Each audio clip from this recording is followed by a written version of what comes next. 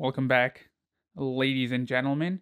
My name is Isaac Mihangos, and welcome back to the Isaac Mihangos podcast. Today we'll be discussing Elon Musk on Saturday Night Live. Photographers asked strangers what they wanted to say but never did, Clubhouse on Android, and Twitter Spaces. So, a lot of Clubhouse and audio related news. Once again, if you are listening to me, I would highly appreciate it if you follow me on Twitter, Instagram, YouTube, and upvote me on the Foundation app. All links are down below. But for right now, let's just dive into Elon on SNL. And what is my overall rating?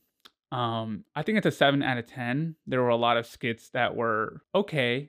The one that I personally really love was the Gen Z skit was very on point. You can hear the Gen Z language that I'm using right now. I was cracking up a lot because I actually know people that talk like that. Like no cap, I'm dead, dead ass. It was just absolutely hilarious, and everything that they said was basically on point. That was very entertaining to watch. Elon is a lot of things. He's an engineer, designer, business magnate, but he's definitely no actor. Were there any cringy moments throughout the show? I mean, I was not like the Waluigi skit. That one was like, I was like chuckling here and there. And I thought that him dressing up as Wario was hilarious. It's pretty memeable. I think there were a lot of great memeable moments throughout the entire show. The one that just kind of hit me right now was where they're talking about blockchain technology. What I found that funny was it's so true the way that they're describing how someone explained the blockchain, Bitcoin, Doge to someone. And we're going to talk about Doge, okay? Because apparently we were all very wrong on the idea of Doge. So first things first, how you explain blockchain technology to someone, it's like, it's technology, it's backed up by the blockchain and it's verified by peer-to-peer. I think there's a really great documentary that shows the power of a blockchain and peer-to-peer network. I think there was a documentary by Vox, I believe, that shows Cuba, where the way that their internet is formed is very different from here in the States, right? So here in the States, we go to like Comcast or AT&T or I don't know, any other internet provider. Just shows how little choice we have here. And, you go to them, they come in, they put in the router, they give you internet, you pay monthly, but there, they kind of have to build individually, right? And then they connect with one another in order to get a, different form of the internet where movies, TV shows, music, podcasts, all that is shared in a different manner, right? Like you just don't download it, you share peer to peer, and people are able to grab this. And if one server goes down, it doesn't affect everybody, right? It just affects that individual and it gets repaired when needed. When I watched the documentary, I thought it was really interesting how that would work, right? Like I don't even know how big Cuba is, to be quite honest, but it's like it's a huge country, right? Or it's a huge piece of land. And I was like, like who came up with this first and foremost? It's really smart, great way to get information. But how would that work like on a global scale? And I think that was like the pre-emphasis to blockchain and blockchain technology. Now we're seeing it on a global scale. Clearly we're still working out the kinks, how to verify stuff, how to, get everybody to understand it. And that skit was like, well, it's peer-to-peer network and it's, decentralized. It's like, what are you, like, yeah, but what do you mean by that? And I've seen, you go on YouTube, you go on Twitter, and there's these crypto experts that don't really know how to explain anything. And part of being an expert is learning to explain things. It's like, what are you saying? Like, what does peer-to-peer mean? There's a lot of great YouTube channels out there that explain it really well. Which one's one of my favorites at the moment, where I've learned a little bit about blockchain and Bitcoin. Let me just search that up for you guys right now. I think Andre Jiketh, Andreijikh, he does a really great job at explaining like Bitcoin and Bitcoin technology, and I really understood what he was saying. So if you want to go learn about it, I would highly suggest him. Tim Dillon, Fake Business, clearly an expert. Just kidding. Don't don't listen to the fake business of Tim Dillon. I thought that skit right now that I'm processing it. I'm like, yeah, this is so true. Another one of my favorite parts about the SNL skit though was Pete Davidson. That skit at the end really caught me off guard. Like the Marsh skit where he sacrifices himself for humanity. I did not see the ending coming at all. Since we talked about SNL, we clearly had to talk about Dogecoin. Yes, once again, I'm not a financial advisor. I do not give you financial advice. But Doge went down, unfortunately, by like 25%. What is this in my little analysis? I thought it was gonna rise to $1, to be quite honest. Everyone's like, it's gonna go to $1, it's gonna go to $1. I have not researched why it dropped like 25%. Maybe just solely on popularity. People are selling off. I think the highest was 71. But what is really the future of Doge? It's the most accessible, right? It's the most accessible. People understand it. It's a meme. There's a lot of things behind it to me this is like the Dogecoin is the coin for the regular person, right? There's only so much Ethereum and Bitcoin, but there's unlimited Doge. And I think I see it as that. That's all it is, right? It is the common man's or woman's coin. That's all it is. Like everybody can access it. Clearly it's very well adopted through like Coinbase and all these other crypto wallets. It's like, oh, you get it, right? It's just like money. I'm still gonna keep it because it's for the meme. I'm keeping it for the meme, guys. If it goes up, I'm very happy with it. But if it stays where it's at, it's like some people put in a lot of money at the wrong time. Like imagine if you put at 71, like you put in your $1,000 or something, and then it drops by like 25%. You just lost like $250 on there. But that's all I see Dogecoin as the coin for the average person. Overall rating for the SNL skit, it is a 7 out of 10. Could have been much worse. Next, let's wind down a little with not so major news. I found this article on Petapixel. It's called Things You Never Said by Geloy Conception. These are this set of photos and art project was extremely fascinating to me. I thought it was beautiful, and when I read what these people had written, it was like, wow, the human experience is so universal. I just want to share a few of the quotes that were taken and put into photos. I think I will link this down below, and you can see the photos by yourself. There was, okay, I'll talk about that later, but let me read you what the premise of the project was. It says, quote, things that we wanted to voice out, but we couldn't because we lacked the courage to do so, because we might sound crazy, because it is too late, or because we might hurt someone, end quote. So that's what Mr. Concepcion, hopefully I say your name right, wanted to create. And apparently there were it started off as a very small project, and people kept on submitting their photos. And I guess Giloy, I'm just going to call him Giloy, originally it was just a place for him to put, words and photos together from his stack of leftover photos. But then it transformed into something bigger, and he asked people to submit their own photos. It really was amazing to hear things that, we all kind of share, right? So in this one photo with a car with a blue cover, it says, I'm afraid my dream job I'm working towards will never sustain my family financially. The next one says, it's an old man reading a paper, and it says, I haven't had a tender hug in the last 10 years. A black and white photo with two grandparents over the ocean says, someone broke me, and instead of fixing myself, I broke someone else. I never thought I'd be this person, but here I am, becoming the person that hurt me. There's so many more quotes that I just sat there, looking at these images and thinking about it, because I think we all share these thoughts, right? Like the idea of your dream job. What is your dream job? I think most people would say, I want to be my own boss. I don't want to work for somebody else. But is that realistic? Like, will that support me financially?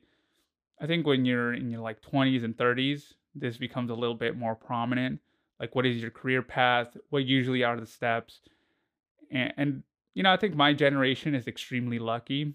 Um, I think Alex Ohani put it best. Our generation has an opportunity, unlike any other, to create small empires without anybody's permission. When I look at this first quote, it says, "I'm afraid my dream job I'm working towards will never sustain my family financially."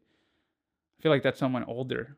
We have the ability to create content, and I'm very optimistic that most people that put in the work will be rewarded, especially in the land of content creation where more companies are spreading out and there's more ways to build your dream job, whatever that is in whatever field, that you'll be able to sustain yourself financially. And I don't mean like, you got like 5 jets and 25 Teslas and 10 freaking California. Like, no, like more of a realistic, like single family home, and you own a nice house and you have X, Y, and Z. But that really hit me because I've often thought like, being an artist is like a very difficult thing to like monetize. Like the way that technology is helping artists and people, and I see it more of as a realistic goal now. So if you're an artist, there's definitely ways. My favorite thing about the photos is they're not perfect. If I just kind of look at the photo, I can tell that they were shot on film first and foremost, but they're just breaking down the photo first. They're not the best well lit. They are properly, like if I saw an exposure triangle, I can pretty much see that they're properly exposed, but there's nothing that I would say is like very happy to them. I guess the photo is to me like the visual of something that's broken, and it goes along very well with the words where people feel like this sense of brokenness, along with the handwriting. I actually do not know if this is the artist handwriting or it's the individual who submitted it, but it just goes so well with the texture, the chicken scratch handwriting, along with the photo that is not of something beautiful. It doesn't have this over edited, filter on it. It's just raw. The composition too, like the composition feels like the words fit, like your head and your thoughts are fighting for this space while you're saying these thoughts. So it felt very well composed. It's a great piece of work that shows that not everything has to be properly well lit, highly produced, very well published with like 10, layers of approval. I just thought it was such amazing work. I'm gonna stop talking because I feel like I'm talking about this for quite a while. I just like the photos, the words are absolutely amazing, and the human experience is very complicated, right? What we think inside our heads can be very difficult if we don't have some sort of outlet. So yeah, that's that's my that's a project for the week that I really loved. Next, Android on Clubhouse. I mean Clubhouse on Android. Well, well, well. Apparently Android is finally getting Clubhouse. Is there some way that we can make like their circles green so we can just like know? It's been an iPhone exclusive app for like a year now. Now we gotta share with you. I'm just kidding. So here are some of the facts. The Android app can now be downloaded via the App Store in the United States. Okay, so this is really interesting to me. Apparently, Clubhouse evaluation is at $4 billion. That's absolutely insane. That is bonkers to me. It's such a simplistic application, but its valuation is very high in the billions. I feel like, when you're in the Bay Area, you constantly hear these evaluation this, evaluation that. It's like, but it's not like they have that money on hand, right? It's evaluation, what people think it's worth. I don't know if Clubhouse is worth 4 billion. Like I like the idea, but I don't know if it can survive solely on that one feature, because as we move on, apparently Twitter's clone of Clubhouse called Spaces has emerged as one of the biggest competitors to the A16Z and Tiger Global backed startup.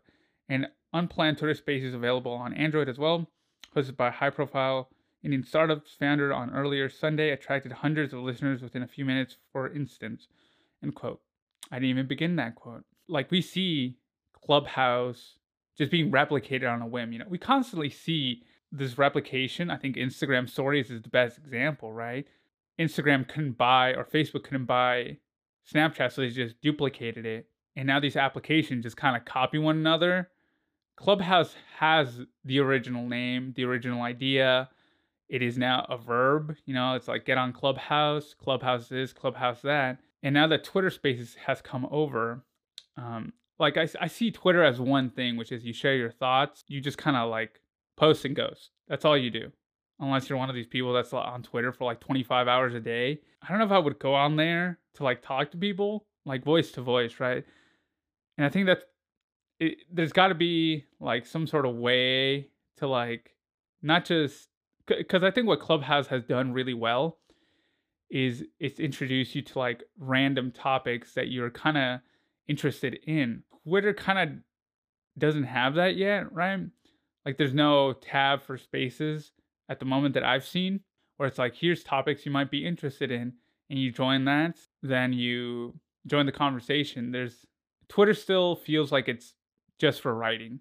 It doesn't feel like it's an audio thing. Clubhouse is exclusively audio. There's no DMs at all. So Twitter, for me to be like more incentivized to go to spaces, I guess it kind of has to add that. It's got to find a way to make itself not just text heavy, but audio heavy too. I don't know how they would go about that, but that's just like my idea as a consumer, right? Like this isn't even on the tab yet. It's like on the top. There's no real way to recommend Twitter Spaces at the moment. It's very low beta, but kind of moving. I think we moved away from the point that Clubhouse is on Android.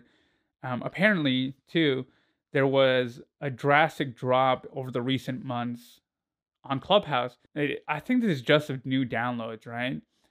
But also as someone that was kind of there on the early stages, it's like it was great during lockdown, but now that we're allowed to like go outside and actually, go outside, like it's kind of drastically dropped. Like I don't just plummeted down. There's no real there's still, it still has its charm, its popularity, the startup sort of look on the design front. Like how do you expand beyond that, right?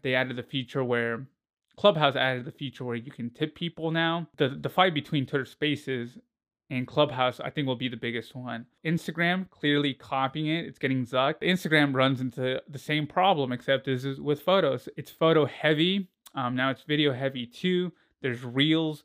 There's shopping. This is where we move into the question, how many features is just way too many features, right? Like Instagram has like 25 things it wants to do now. It's not just photo and video. It's selling you stuff. It's everything else. It's just like, what is this even anymore? It's trying to be too many things, but I just want an app that does one thing, and that's it. I don't need 25, 30 features on this. I just want to do one thing that it does really well. And Clubhouse does the audio conversation and setting you up with just like people very well.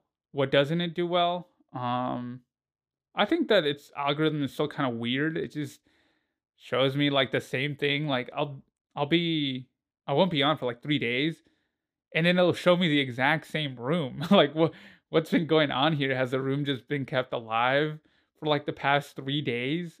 Did no one change the title? I see the same people in here sometimes, man.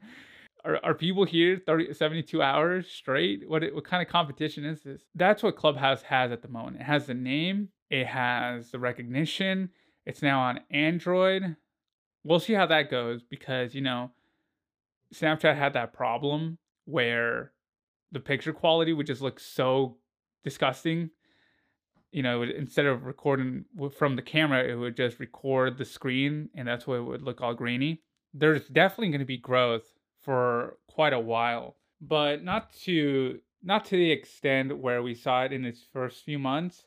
It's still going to be invite only, which is crazy to me. But I think that's how it's maintained its exclusivity throughout everything, right? It's invite only. You got to know some people, and it's going to be kept that way for Android users too. I thought it was cool at first, it makes sense when you're kind of a small startup, but now, and to measure growth, right? Now it's just like, like I want to invite people. I don't want to invite people, It's kind of like a chore at this point. Will this growth be infinite? No, I think people that are on Android and are going to be joining Clubhouse for the first time will get addicted like everybody else, right? Like it was such a new, I wouldn't say new format, but it was a new way to interact with people. And they're just going to be there for a month. And then afterwards, it's going to get a little boring, a little repetitive, hearing all these tech experts and life coaches trying to sell you their course like every other 5 minutes, people hearing themselves talk a little a little too much. I'm pretty sure if you're on Clubhouse you've at least been in some of those rooms for like 5 minutes. Like all they're doing is they're talking about themselves like a bunch of like popular high school kids. Like high school never ends. That's what's going to happen. What is the next move for Clubhouse? Just as someone that's looking at this as a tech enthusiast, I like Clubhouse because it's one thing. It's not Instagram with 25 features. It's not Twitter with multiple features. It's just that. I think it'd be kind of odd if Instagram were to adopt this because Instagram is so video and image focused. That just feels kind of weird. It's like being in a giant Zoom call, I guess. Like if Instagram were to adopt the same model, and then they're like, oh, but you can add cameras and you can, add live to this. It's like, that's like being in a meeting. It's like, what's being a meeting? Clubhouse is audio only, so you can multitask. You don't always have to be looking at the camera. If Snapchat were to pick it up, no, I don't think Snapchat would be like a good, acquisition. Because again, it's camera focused, it's more like personal, it's like they're trying to do the social thing, and apparently it did work very well. The stock shot up a few months ago. It's still, I just don't see. I think the best company that would acquire Clubhouse would be Spotify. They already own Anchor, a lot of podcasting applications, and I find that this is the next step towards that, like live podcasting. There's a lot of celebrities still on Clubhouse. There's still a lot to join. There's still those like FOMO experiences, like Elon being there, Moxie, the founder of Signal. Still waiting for Edward Snowden to get on there. That'd be kind of funny. Tim Dillon's on there. I think Clubhouse either needs to be acquired or that they need to put some other spin onto this so they can survive. I think I see it more as a feature than a standalone app sometimes, but the app is there, That's like how it was originally created. Again, really great idea, concept, clearly. People are copying it. Twitter needs to be more focused on making Twitter less text heavy and more audio heavy for me to be a constant user. And if you're on Android, please let us know you're an Android. Next, talking a lot about Twitter today. Twitter Spaces. Next is Twitter Tip Jar. This is a way for Twitter, in my eyes, to compete against Patreon. Patreon is clearly very well known. They're like the standard for supporting other creators. I don't have a Patreon. I don't know if I will in the future. But it's clearly like the standard, right? It's a verb. It's the verb, support me on Patreon. Oh, I just do Patreon. And it's like the most common known. The tip jar feature, it says, quote, to use the tip jar feature, simply tap on the freshly added dollar icon next to someone's username when viewing their profile on a Twitter's mobile app. Users will be able to log in to toggle the tip jar feature too for those individuals or organizations that don't want people just sending them cash out of the blue. Android users will also be able to send money in Twitter's Clubhouse-like spaces, end quote. Android users will also be able to send money in Twitter's Clubhouse-like space. Twitter already has the identity. They already have a bunch of users executing this. I think people will definitely flock to Twitter Tip Jar, but I don't know if they're going to create like a separate Twitter for people that are already paying, like kind of find a way to make Twitter more like Patreon, which kind of sucks for Patreon, right? Like they're just copying your idea and then integrate again, just copying all over the place. Are they going to make like a paid Twitter? I think that would be really interesting because Twitter has been free for quote unquote free for so long. Like you kind of just access it. The tip jar feature is really, well, I think this is like the most accessible way to send money to someone, right? Like most people have Twitter and most people, clearly have a bank or a bank account or some sort of digital payment method like PayPal or Cash App or Venmo. Pretty sure that those are the most common. So integrating it with those technologies, having this already visible presence on a very accessible app will, I think, is a really smart idea. And this is a way for Twitter to kind of make a little bit of money. I didn't see anywhere if Twitter takes a slice from the creator, but I would assume they would, right? That's their business. That's the whole reason they exist, to make money. And if I think like 20%, 30% wouldn't be too bad from this. So like someone tips you $100, they keep 20, which is still relatively good, right? You got to pay for infrastructure and servers and people management and all this other back end stuff. I think it's a really smart idea, but where does it go from here? I, as a user, would say, exclusive X, Y, and Z. If you give me like, it becomes a Patreon basically. Then Patreon would have to evolve in some other way, because Patreon feels like they made a exclusive page and the content creator gets to do whatever they want with it. On Twitter, I think they would do kind of the same thing, but offer this. It would kind of essentially be the same thing, but they would have to find a way to differentiate themselves from Patreon. I can't take a shot every time I say Twitter and Patreon. I like that tip jar. I can't access it apparently because I only have like 20 followers. Twitter Spaces versus Clubhouse. I think, shoot, this is a huge thing now, because Twitter and Clubhouse now essentially have some of the same features, right? They have you can send money to people, you can talk to people. Is Clubhouse going to become more text heavy, right? Like you can't even DM people on Clubhouse. You have to kind of find like a workaround to talk to people if you meet them on there. We're going to see what happens, but it's just really interesting. Who would be the first person that I tip? Because I don't find that, I get value from the tweets. I get more value from like the outer, whatever else they do, right? Like Lex Friedman is a podcaster who gives me information on YouTube, but I look at his Twitter to see like when he's posting or what he likes or, what he doesn't like about like the field that he's researching in, like artificial intelligence. So I think this would be like the place where you are able to send money faster, like in the fastest way possible, just by searching up their name on Twitter. You don't have to know their Venmo, I guess, or their Twitter. Or their Cash App. You just know their Twitter, and now it's like, oh, you provided me with value. You provided me with a resource or some sort of information, and I know your Twitter, so I'm just gonna send you some money for the work that you did.